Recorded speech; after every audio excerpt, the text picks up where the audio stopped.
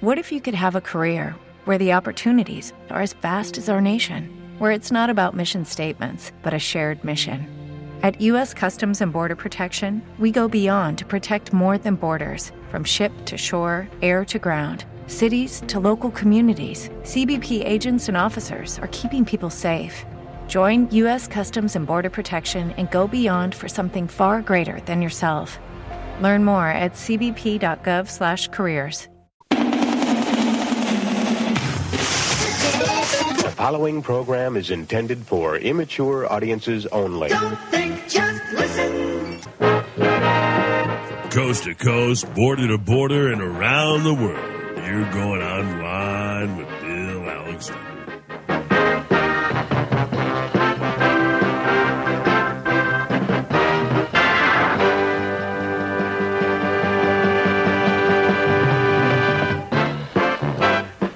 Hi, everyone. Yours truly, Bill Alexander, and welcome to Online with Bill Alexander, brought to you in part by Phil Giannetti Motors, providing quality vehicles for over 50 years, here on WMCK.FM and also on Fayette TV, Channel 77. So I hope everything's going fine for you this week, and I hope you're going to be able to sit back and enjoy the program tonight. Couple things to do, a little house cleaning this evening, is that any of you guys that have been going to my podcast site, italkradio.us, the host service has been having difficulty over the last few days, and they should have everything up and running this evening. I've been in correspondence with them back and forth, and everything should be good.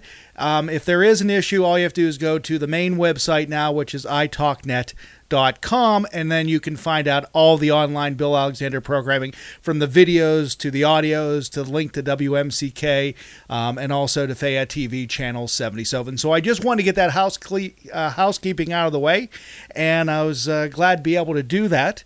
Another thing that has been brought to my attention, and I did not realize this, someone emailed me this week and asked me what was in my glass that I drink every week when I do it's black coffee. It's very cold black coffee. When I used to do the cooking show on local radio, it was dubbed the Bill Alexander by Mario Pareca, the guy I used to host a program with, and I have an addiction to it. So it is black coffee, just to let you know. There's nothing else in it. It's just straight caffeine. But anyhow, that's neither here nor there. Welcome to this week's show. Tonight we have a very interesting guest. I don't really know what I can say about him to really describe him, other than he's done pretty much anything that you can imagine, from writing a book, from being an actor, from being homeless, to pretty much everything. And it wasn't like it happened purposely. It actually did happen purposely. It wasn't something that it was out of his control. He actually decided he was going to live for about a year without using any money. And it's a really great idea. His name is Steve McAllister. Steve, how are you doing this evening? I'm doing fantastic. Thanks for having me. So again, it's really an interesting concept that you decided you were going to live about a year without actually having any regular income coming in, to write your book called Money, Sex, Power, and Faith: Questioning the Building Blocks of Civilization, How Our Culture Was Developed by Weaving Together Debt, Patriarchy, Violence, and Religion, and How We Evolved from There. That is a mouthful. So what gave you this idea to write this book and to live this way for about a year? Well, I'd kind of been inspired about a decade before that to go and I traveled the country, and I hitchhiked across, and I visited for about a year and a half. I traveled and I visited different intentional communities, from hippie communes to yoga ashrams and Buddhist monasteries. And tried to view other ways of living than the consumerist, culture that we live in right now. And at the time that I decided to live a year without money, it was right after the 2008 recession, and everybody was really having an issue with money. Okay. And I noticed that we were kind of on a bad course, and I figured, that at least what I could do was to go without it and see what else life had to offer. So that's what I did. So what did you learn about yourself for that 11, 12 months that you had no regular income coming in? That I'm pretty resilient. Okay. I learned that, and about myself, just that I'm open to what the universe has to provide. Okay. I have a pretty good amount of faith, and it actually generally comes through pretty well. For the rest of us, I learned that we're capable of more than we often think that we are. We're often told that we are. So the one thing, when people hear that you live without money for a year, they usually think that you've given up everything you have. You go live under a bridge, you have a shopping cart, and you have one blanket. But that's not what you did, is it? No, that's not it at all. It's living without money. Money is a tool that we use to get a lot of the things that we want. Okay. But there are a number of other ways to get the things that we want. And a lot of times it's really just kind of giving up what you think you want and opening yourself up to more. And that's kind of what I was doing, was just kind of like, okay, I'm not really interested in what the world says that I need. I just want to live a good life, create a strong community, and be purposeful in what I do. And, I open up doors to do that. One thing I thought was interesting is you said you helped work, and I believe it was an organic garden, that you actually have ate. That was the first time you've eaten as healthy as you have. And I'm going, that's really interesting to think about, because you're not that you were forced to do it, but it was a lifestyle that you chose, but yet it may have benefited you not only mentally, but also physically. Oh, absolutely. I think anytime you sacrifice something out of your life, life is going to provide you a little bit more of something else. And for me, that's kind of what it provided for me. Okay. I got involved with there's a group in Sarasota called Transition Sarasota, and Transition is literally a worldwide movement. But the one in Sarasota, they have a gleaning project, and gleaning goes back to biblical times, when they would say that leave the outside of your gardens and whatever, and leave those for the poor and the elderly. Let them have those kind of foods. And so what we do here in Sarasota is we go to an organic garden, organic farm, and we glean everything that's left over after they do their harvests, and we give that out to the All Faith Food Bank, so that people who are food insecure can have fresh, organic food. And then from that, we grab a bag full of food for ourselves. Okay. And so it was one of those things for me to give back to the community, but it also provided me, just like you said, one of the most healthy diets that I've ever had in my life. So what was that? Did you do that on a daily or a weekly basis, or was that just something you did for a short period of time and then you moved on?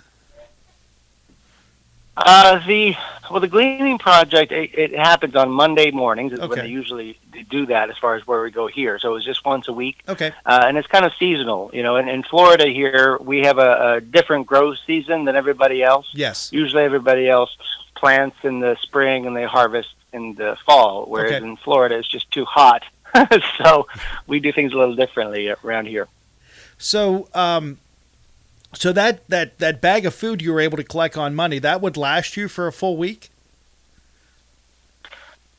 Partly, it would subsidize a lot of what I eat. But, Okay. but a lot of what I did was I just got involved in my community, really. I kind of put it out there as to what I was doing and let people know what I was doing and just put it out there. And so that I would have other people. I had friends who would feed me or, go to different places and there would be food. In America, there's a lot of food. Right. And we throw away 40% of it just because we don't think it's market ready. So it's one of those things that just by being open to living in the world, I was just kind of food was made available. Okay. That sell by date is a big misnomer. That's not a use by date. It's a sell by date. Absolutely. There's a huge difference in that. A lot of people don't get. Yeah, and they don't understand that. The other thing you mentioned in the beginning when you first did this, a friend of yours gave you gift cards for work that you did? Yeah, that was about, probably halfway through. Okay. I had a guy who gave me some gift cards, and it was just a couple. But, I haven't made a huge thing out of, promoting my year without money because, there was, as I said in the beginning of the book, that, there was a guy who gave me some gift cards and there's money involved in that. And, just living in the world, even though I was when I was staying at places, I was usually bartering for work. I would go in and work in a place that needed some renovations and things like that. But someone was always paying for the power or the Wi-Fi or the water or whatever. And so, I mean, money was always used, and I live in America. We are more addicted to money than any other nation on the planet. Yes. So there's very little, it's just not viable for anyone to live in this country without the use of money totally. Right. And so I gave myself a little bit of leniency in that regard. So in other words, you pretty much live without the true dependency to money. You were actually doing services to receive goods, basically the way that was been done many, many years ago when this country was started, because you would provide a service and then someone would pay you in either, like you said, food or whatever it may be. Yeah, basically, yeah. Just looking for other ways to do things. Now, the other thing I thought was interesting is that you were at you were videotaping a music performance, and the band didn't show up, and instead you got on stage with your guitar, and you decided that you were going to sing. Yeah, it was like very early on in the thing. It was just one of those things that I had been in. I'd worked out a barter situation with a local bar to go and videotape some stuff for kind of an account. And yeah, one of the bands didn't show up, and I had my backpack and my guitar, so I got up and played a set. So it was kind of fun. So how long have you been playing music? Well, I started playing guitar in college, which is, a couple of decades ago. Yeah, I started playing a while ago, and then, it's just one of those things. It's kind of just run through my life, and it's one of those things that I've kind of gotten better at in the last few years, I would say. Okay. So any other odd jobs that you had during this period of time that you may have not thought you would have never done before?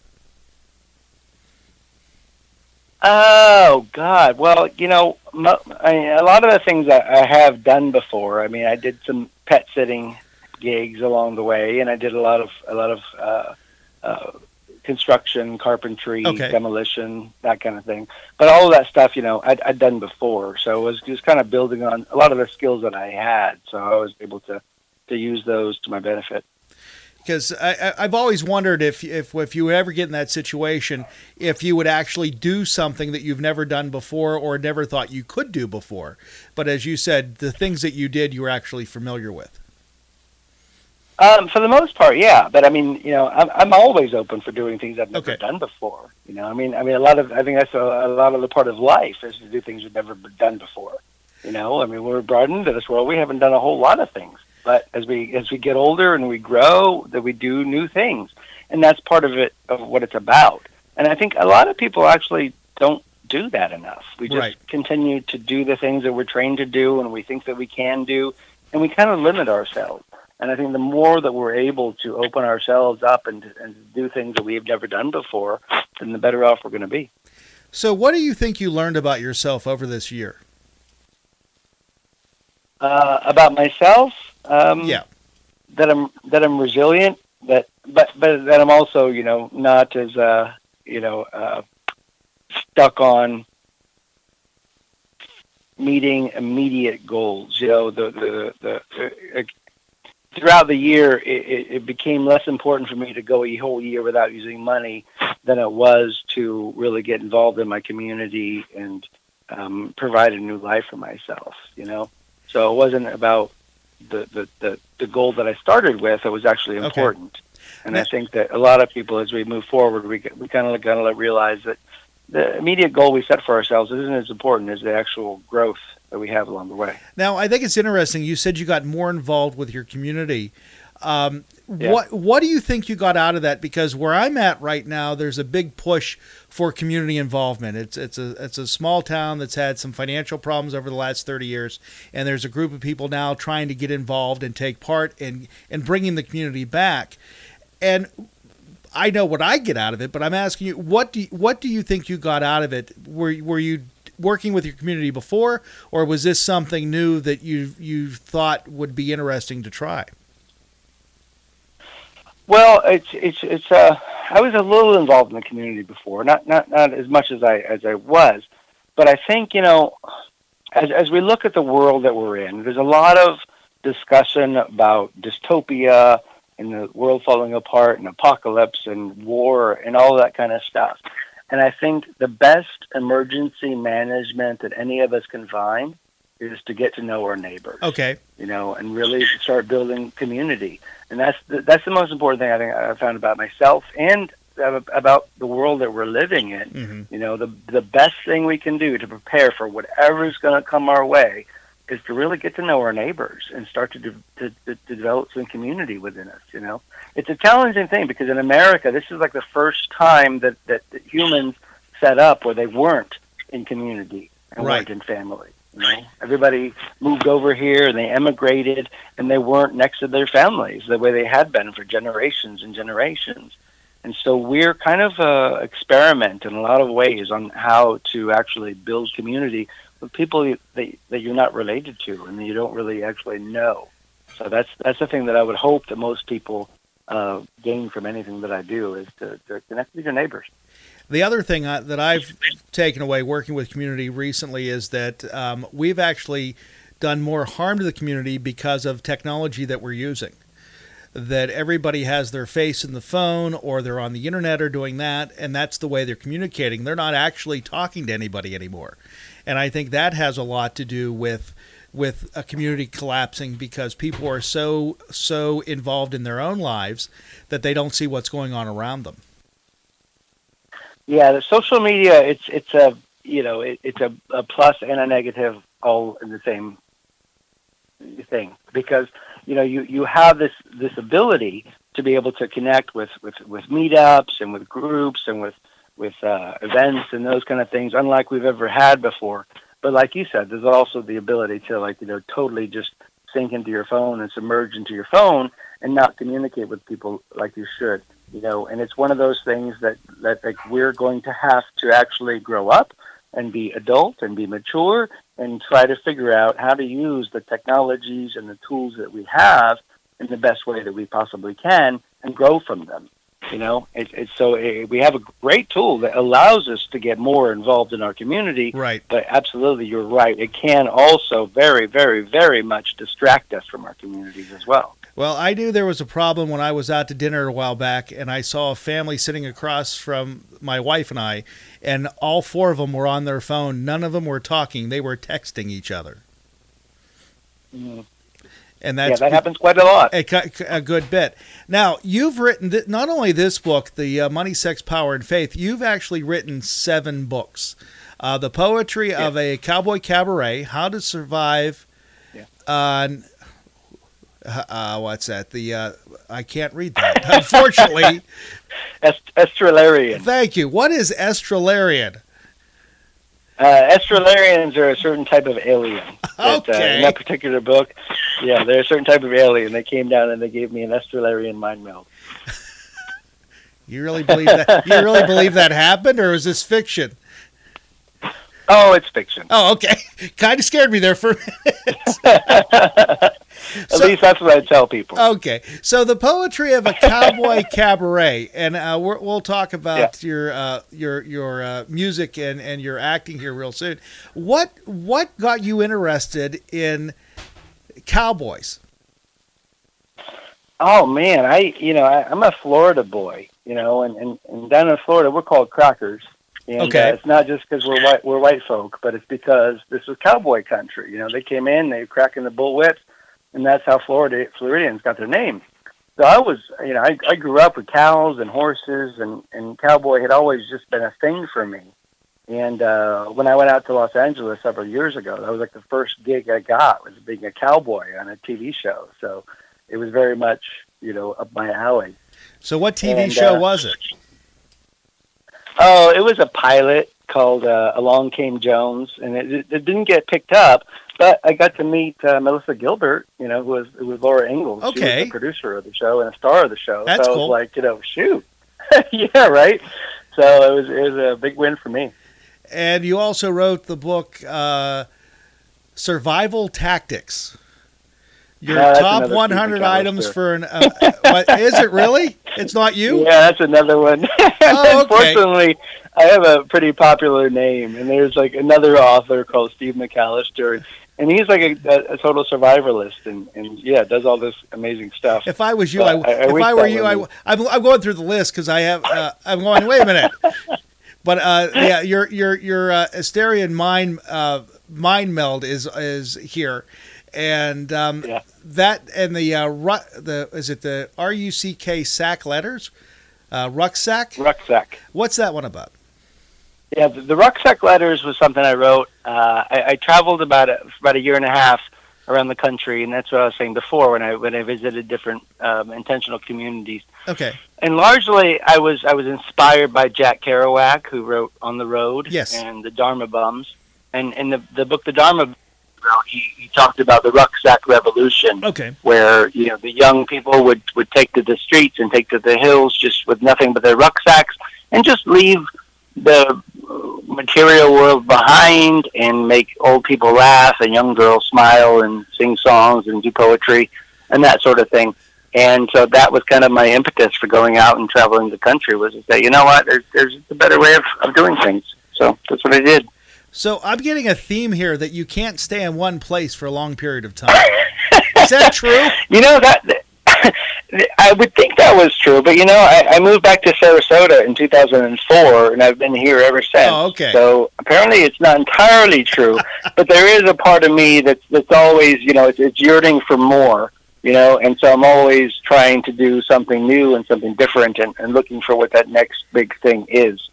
But it's not necessarily a geographic thing. Okay. It's just about, I'm looking for what's coming next. Okay.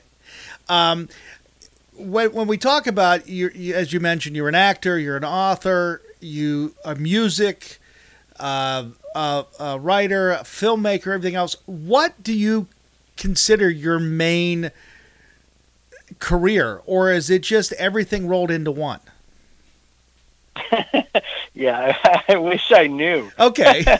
It's pretty much, yeah, it's everything rolled into one. Just being Steve is job enough. It sounds like it is. I mean, it really sounds tough. But I'm looking at your website, which is stevemc.xyz.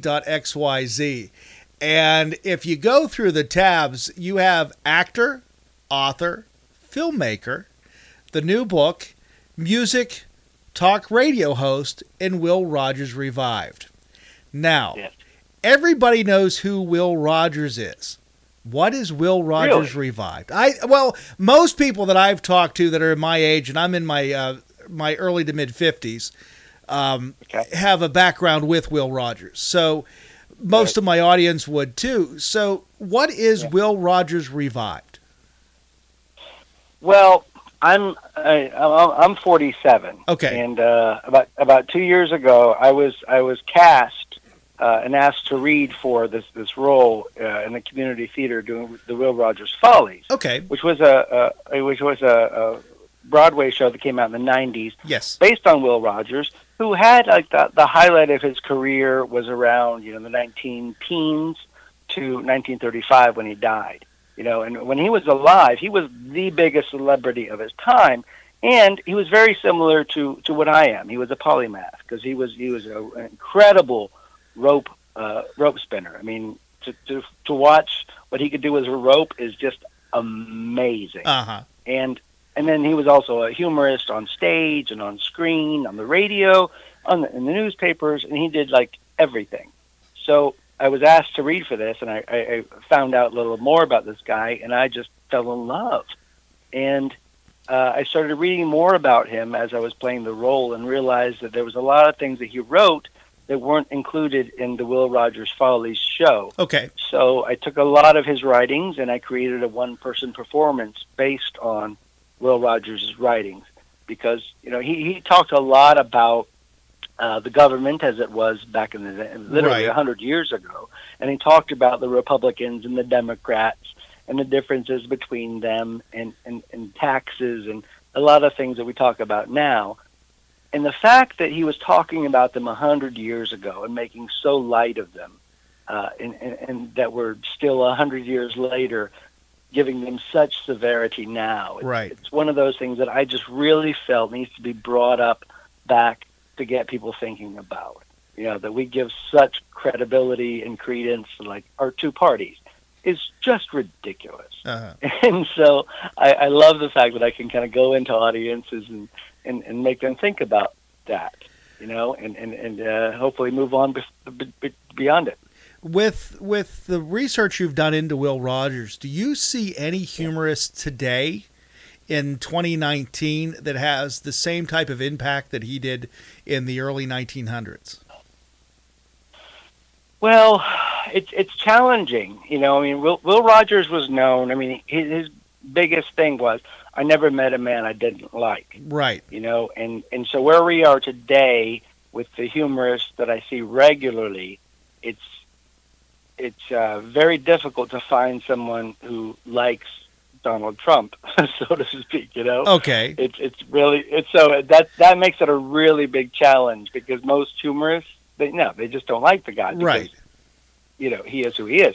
But I think, it's hard to find somebody who was as down-homey and as just all shucks as he was. I think more today, a lot of our comedians need a little bit more edge, and it's a different political environment. I don't even know if Will Rogers were alive today, if he could be as likable and as all shucks as he was back then. I was just going to ask you if you thought that if Will Rogers was alive today that he would be as relevant as he was back then, because we have a different way of getting that information out to the public. When he did it, it was radio, it was film, it was books, it was stage performances.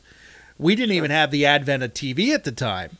When he was out. So, I mean, and when he was doing it was the early invention of radio. But do you think that because we have so much media today, from your social media, from your Facebook, your Twitter, you have all these social media sites, for goodness sake, you have podcasting, you have radio, you have television, and this. Do you think that there may be someone there, or there's just so much noise out there that you would never be able to find someone like that? I would say there's so much noise out there that I haven't been able to find anyone like that. I'm open to anybody saying who that might be, but I haven't found anybody with quite the charisma that Will Rogers had. Well, I have a suggestion for you. You need to do it then. Yeah, that was actually one of the last shows after the show. Someone asked me, "Is anybody doing this stuff today?" And I was like, "Yeah, me." Well, I think it would be interesting. That's kind of what it is, and so that's kind of what I'm looking at now. Is like how would Will Rogers respond to a lot of the things that are being said today? And I'm scratching my head about it, but it's in the works. I'm working on it, so we'll see what happens. On the phone with me right now is Steve McAllister here on WMCK.FM and also here on Fayette TV Channel 77 and iTalkNet.com. I think what you need to do is you need to do a weekly podcast. You need to take something that's happening in the news or whatever it is, put the Will Rogers spin on it, present it, and then release it to the public. I think if you could do that in the same down-home, folksy type atmosphere and way, you'd actually probably have something. I think that's a really actually good idea, and I'm going to give that some thought. So I set up a sound booth in my house okay. just a couple of weeks ago.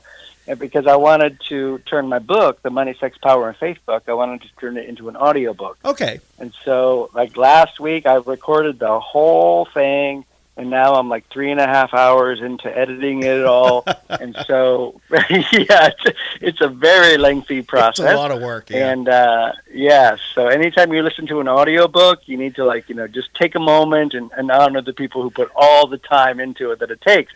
But beyond that, I'm like, yeah, very much serious thinking about podcasts and how I can do that. Being a multimedia artist, it can be very difficult because a lot of things get very, very overwhelming. Yes. So like all the things that I can possibly do. And then when I get the ability to kind of bring it down to like, oh, all I got to do is use my voice. Right. Then it's a little bit more palatable and it's a little easier, I think. So hopefully there'll be some stuff coming out here pretty soon. Because I think that'd be very interesting. And like you said, no one else is doing it, and there's a place for it in our society. Now, I'm looking under your tab where it shows you as an actor. Have you been acting for a long period of time? Yeah, I guess I started acting. I mean, in my late 20s or so. Okay. And it's one of those things that's kind of come off and on here and there.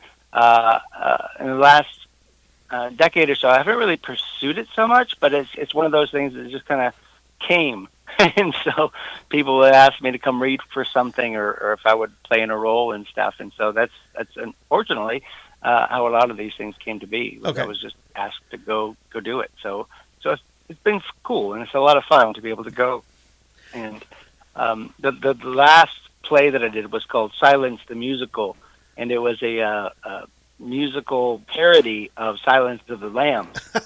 So, yeah, exactly. That must have been really entertaining.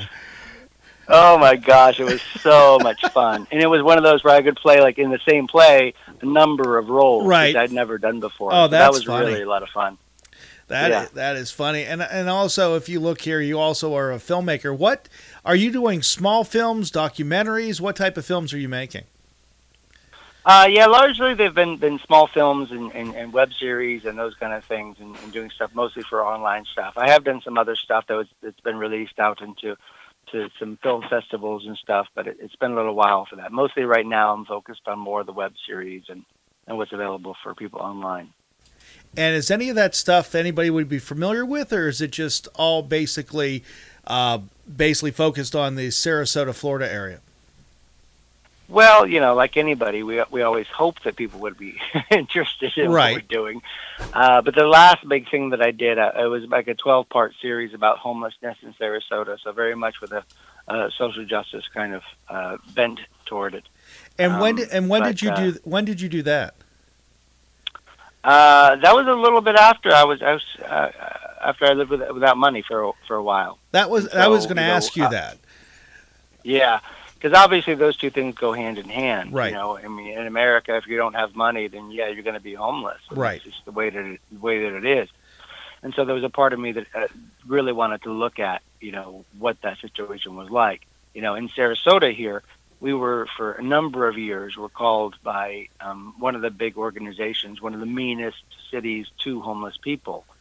And so we've done a little bit to kind of assuage that, but not nearly enough. We haven't ended homelessness in Sarasota or anything. Okay. And I really don't know if there's a possibility to do that, but it was one of those things that I really wanted to look at to see what was going on, what the possibilities are. And there was a big kind of community uprising about 10 years ago about how do we end homelessness here in Sarasota. Okay. And I was trying to highlight that and say, what can we do? And in the hopes that maybe other cities around the country and around the world could also take some benefit from that.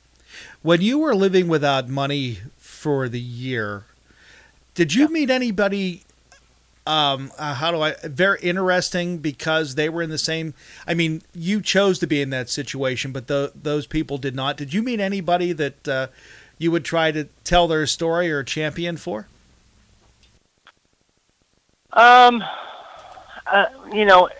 During that time, I was doing some of the homeless videos, and so there were a couple of people that I told their story. Okay. But there wasn't necessarily anybody that I actually met physically that I could tell their story. However, when I was doing that, I was also, and beyond that, I've looked at other people, like Mark Boyle is another guy who was in the UK, and he lived 4 years without money. And he wrote a book called The Moneyless Manifesto, which was just phenomenal. And so there are guys like that I can look at who, when I look at what I did, I'm like, it was a really nice endeavor, but that guy did it really the right way.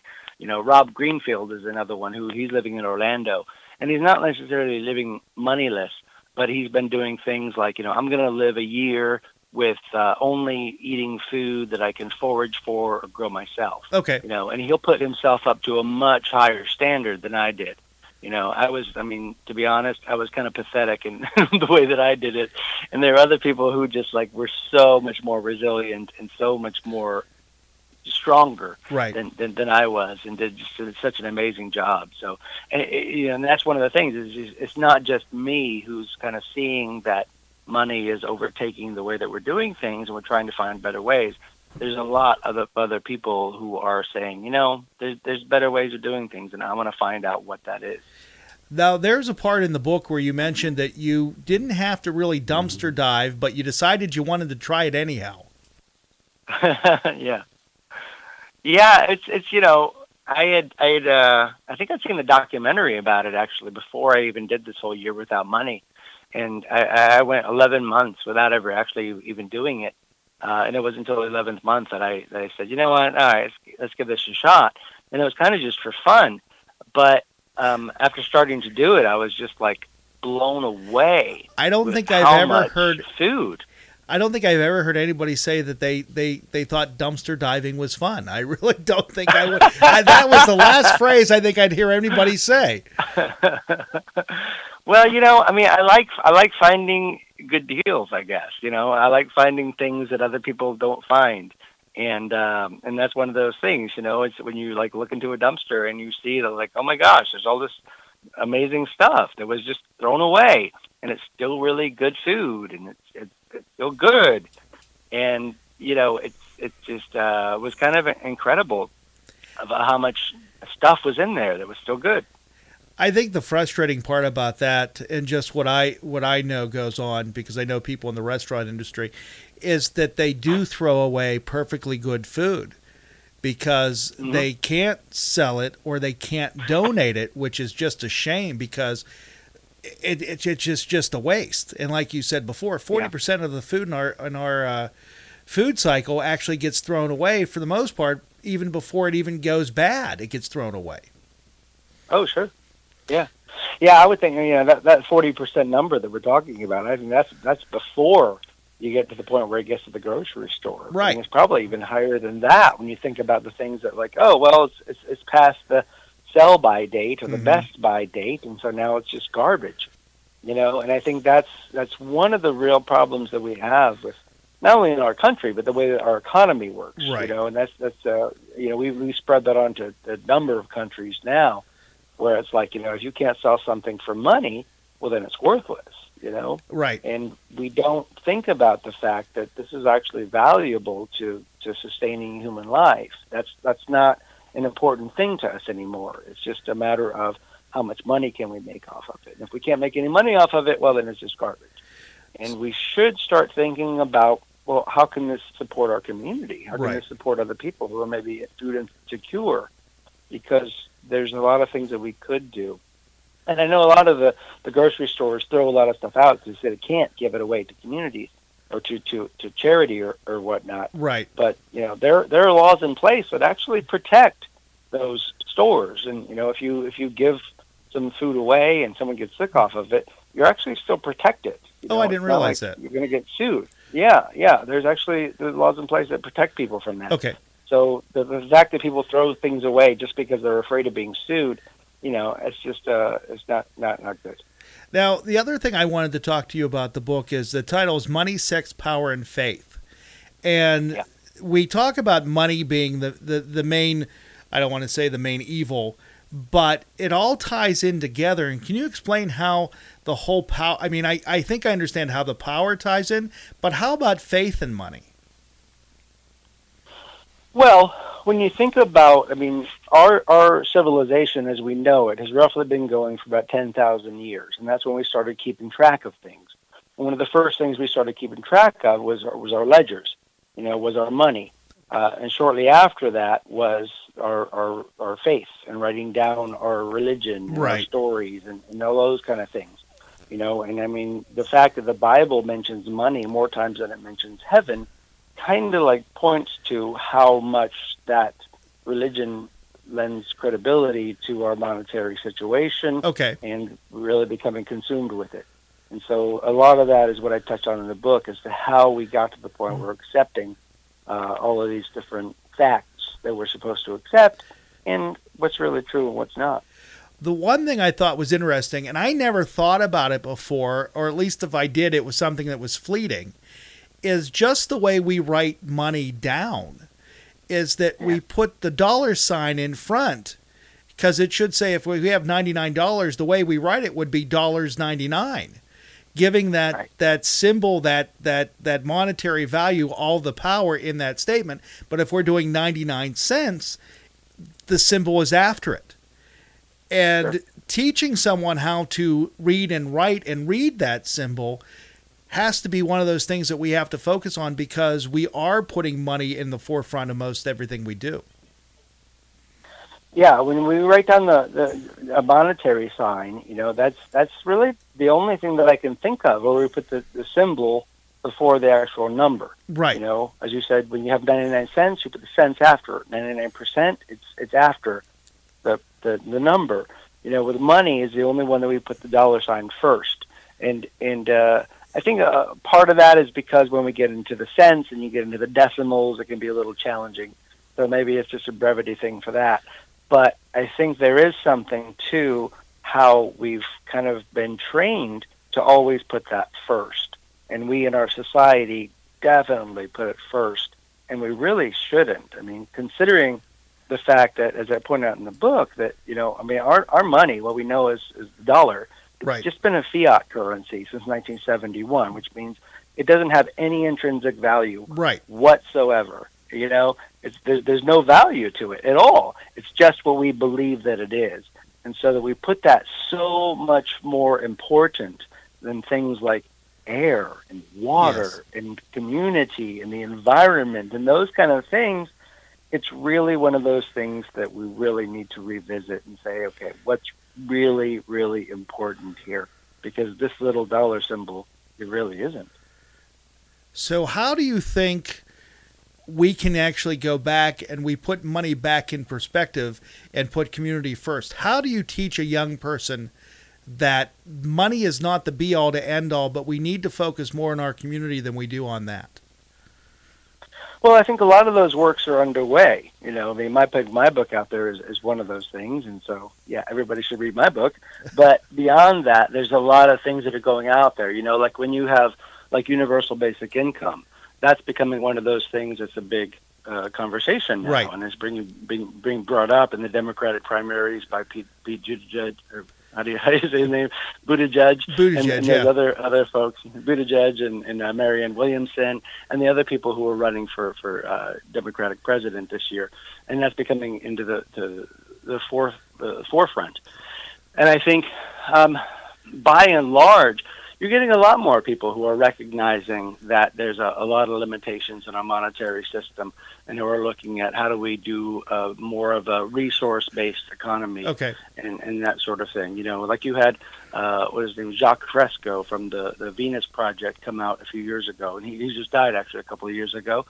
But I mean, he's been very much a futurist and looking at how do we do things in the future, and looking at more of a resource-based economy. So it's not just based on the money and just counting up those kind of things, but making sure that how do we make sure that people get what it is that they need in order to live the lives that they want, and then we move on from there.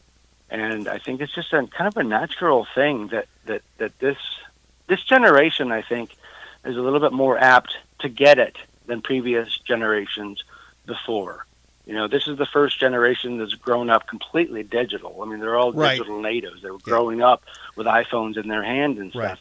And so, I mean, for you and I, we weren't brought up like that. And for the generation that's before us, which is like in leadership now, they're just completely clueless, and they're totally entrenched in the way things were back in the high point of America's happiness in 1956. So now we're at a point where people are just kind of acclimating to the way things are. So I think it's largely going to be a natural kind of a realization of, oh yeah, the way we've been doing things is ridiculous. Let's do things better.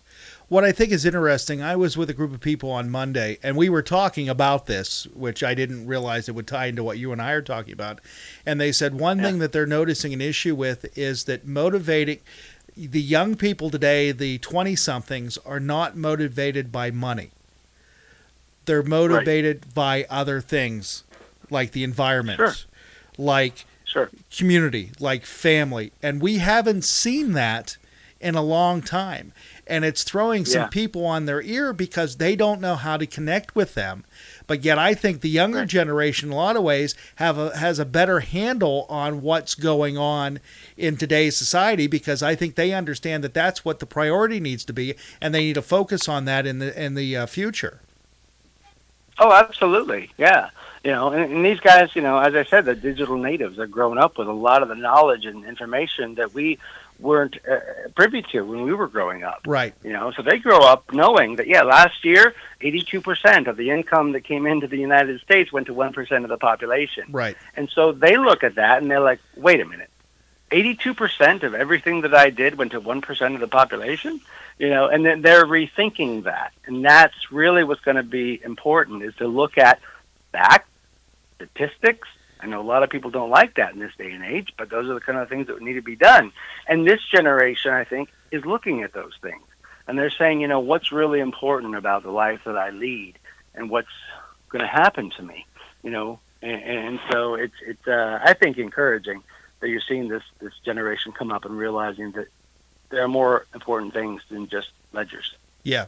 And I agree with you on that, because they're more worried about being internally happy and not monetarily happy. And I think that's important for a lot of people, because us growing up, especially my age and the people that I associate with, money was always the main focal point. And if you didn't have money, you weren't happy.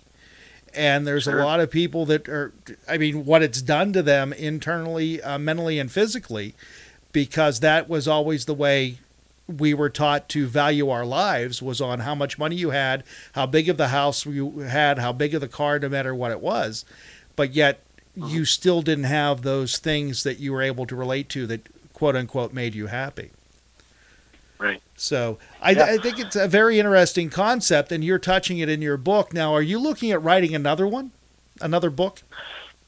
Yeah, absolutely. Yeah. It's funny. The book that I released, The Money, Sex, Power, and Faith, it actually developed because I had a lot of things that I'd written during my year without using money. Right. And I was trying to take all those writings and put them into a cohesive narrative order, and I couldn't quite do it. And so I said, I need to put this in context. Let's look at the history of money. And that set off to this whole other book, that came out of that. So the next one, I don't know if the next one is actually going to be a lot of the writings that I wrote during that time. They may have just been, blogs that I put out. Right. But largely I'm looking at, how do we direct it from there? I look at the economy right now and think that I've been promised a democracy since I was brought into this world. Right. And right now we have a republic. Right. Anybody exactly. who really studies government, we know, no, we don't actually have a democracy. We have a republic. Right. And it's a different operational style. But, until now, we've never had, as a species, we've never had the technology to have a democracy before. Right. And it's one of those things that I'm really looking forward to at least trying out. And I know a lot of people are really scared of it because they think that it's mob rule and all that. But I look at the republic that we have right now, and it's like 0.00017% of the population that's making decisions for all of us. It's a very small portion, and I would feel a little bit better, even though I know that the American people may be largely uneducated on a lot of things. I'd be a little more comfortable, at least about putting it into the hands of people who want to weigh in on things that actually affect them. And I think that we need to turn our economy a little bit upside down in order to do that. So that's what my next book is about. It's called ABC Squared Economics. So and that means in the book, are you going to focus on the way money affects our government, on how the people that have the money are the ones that are in charge? It's like whoever has the toys, they're the ones that are in power. And how? Well, actually, I think it's about, a lot of it is about taking our power back. Right. The ABC Squared that I mentioned in ABC Squared Economics is about the artistry that we all have. We are all artists of our own life, Right. So we have what part of our money that comes in, we can do what we want, create the art of our lives. Part of that's going to be our business, where we're going to have to provide a service in the world and get people to use that service.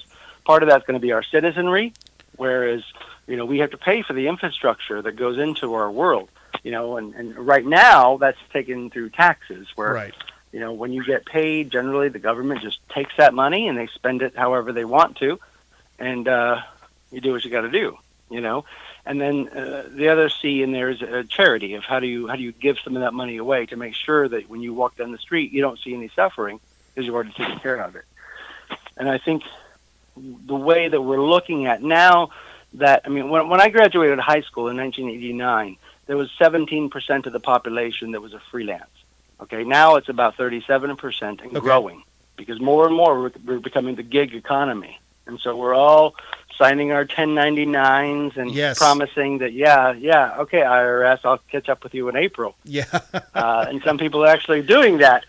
For me, I don't feel comfortable giving money to the U.S. government at this stage and feeling that they're going to do things that are responsible with it. Even before we had the current president that we had, I've been very hesitant about trusting this organization and the military-industrial complex and those sorts of things. You know what I mean? So there's part of me that I want to say, how can I then direct the income that I make and direct that in a place that I know that it's paying for the things that need to be paid for. I don't want to just live and sponge off of everything that goes on around me. I want to be able to feed back into it. And I think that a lot of people really do as well. We want to play our part. We want to be involved. We want to participate in our lives. And I think that we now, for probably the first time in human history, are given the opportunity to do that in a way that we've never had before.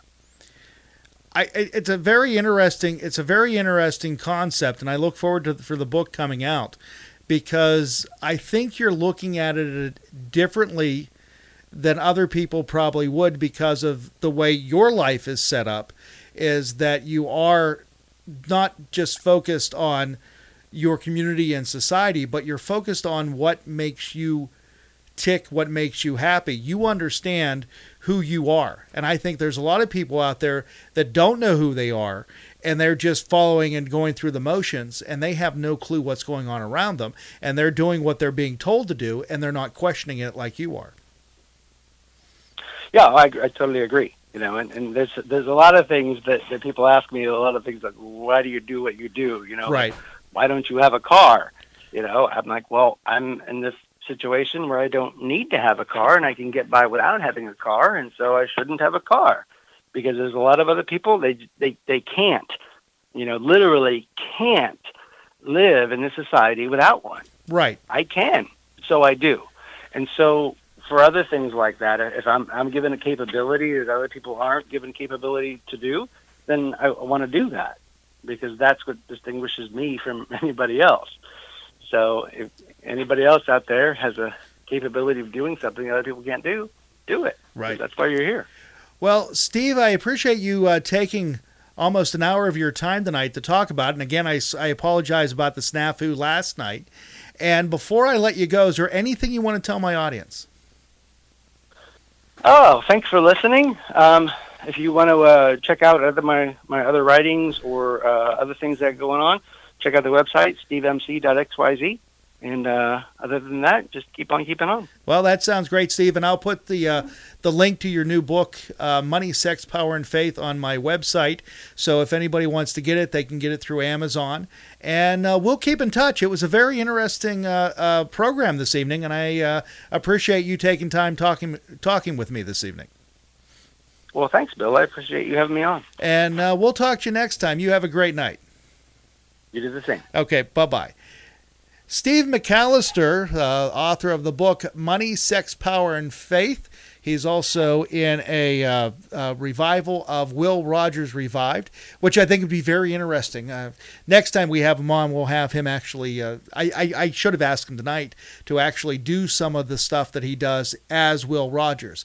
but that's probably for another program for another time. But again, very interesting concept. And if you're interested in a good read, it's one of those summer reads. It's called Money, Sex, Power, and Faith. It's available at Amazon.com. And it's a digital download also. So you can either get the paperback version of it or the digital download. I had the opportunity of reading the digital download.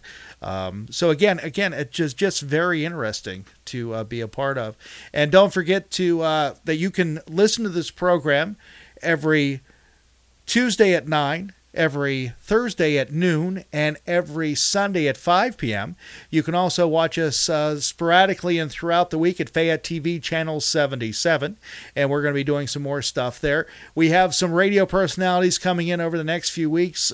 We have Chauncey Ross will be joining us sometime in June. We have Dave Drageson, formerly of WMBS Radio, and also of other radio stations in the area. Chris Lash, who is a radio station owner down south, who has a big connection to southwestern Pennsylvania. He will be on the program soon. Rumor is Jimmy Roach is going to be joining me. We haven't touched base with him yet, but he said that, Bill, I'll get back to you. And if you say, Bill, I'll get back to you, that means you're going to be on the program eventually. So that's good news, right? Anyway, so we're going to be doing that. We have I believe we have a mother-son team on next week. If not next week, the following week. I don't have my list in front of me is what the problem is. My calendar actually is in the trunk of my car. So I don't have that with me, so I can't share it with you. But don't forget, you're listening to Online with Bill Alexander and watching Online with Bill Alexander, being brought to you in part by Phil Giannetti Motors, providing quality vehicles for over the past 50 years as we broadcast live from the Phil Giannetti studio located here in Brownsville, Pennsylvania. So glad you were able to join us. We'll be back next week. Don't forget to check out the websites. But if you really want to get us the quick and easy way, all you have to do is go to italknet.com.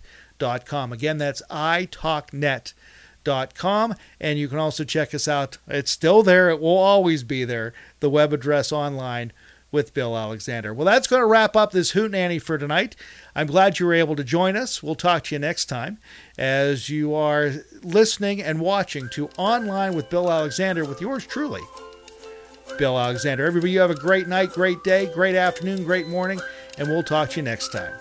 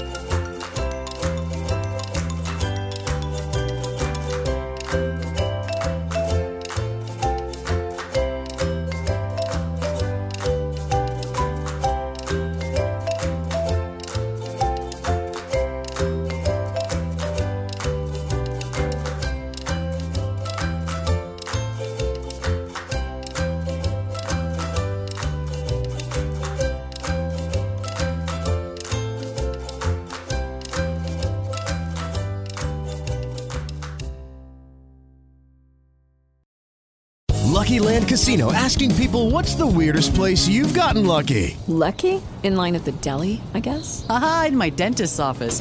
More than once, actually. Do I have to say? Yes, you do. In the car before my kids' PTA meeting. Really? Yes. Excuse me, what's the weirdest place you've gotten lucky? I never win and tell. Well, there you have it. You can get lucky anywhere, playing at LuckyLandSlots.com. Play for free right now. Are you feeling lucky? No purchase necessary. Void where prohibited by law. 18+. Terms and conditions apply. See website for details.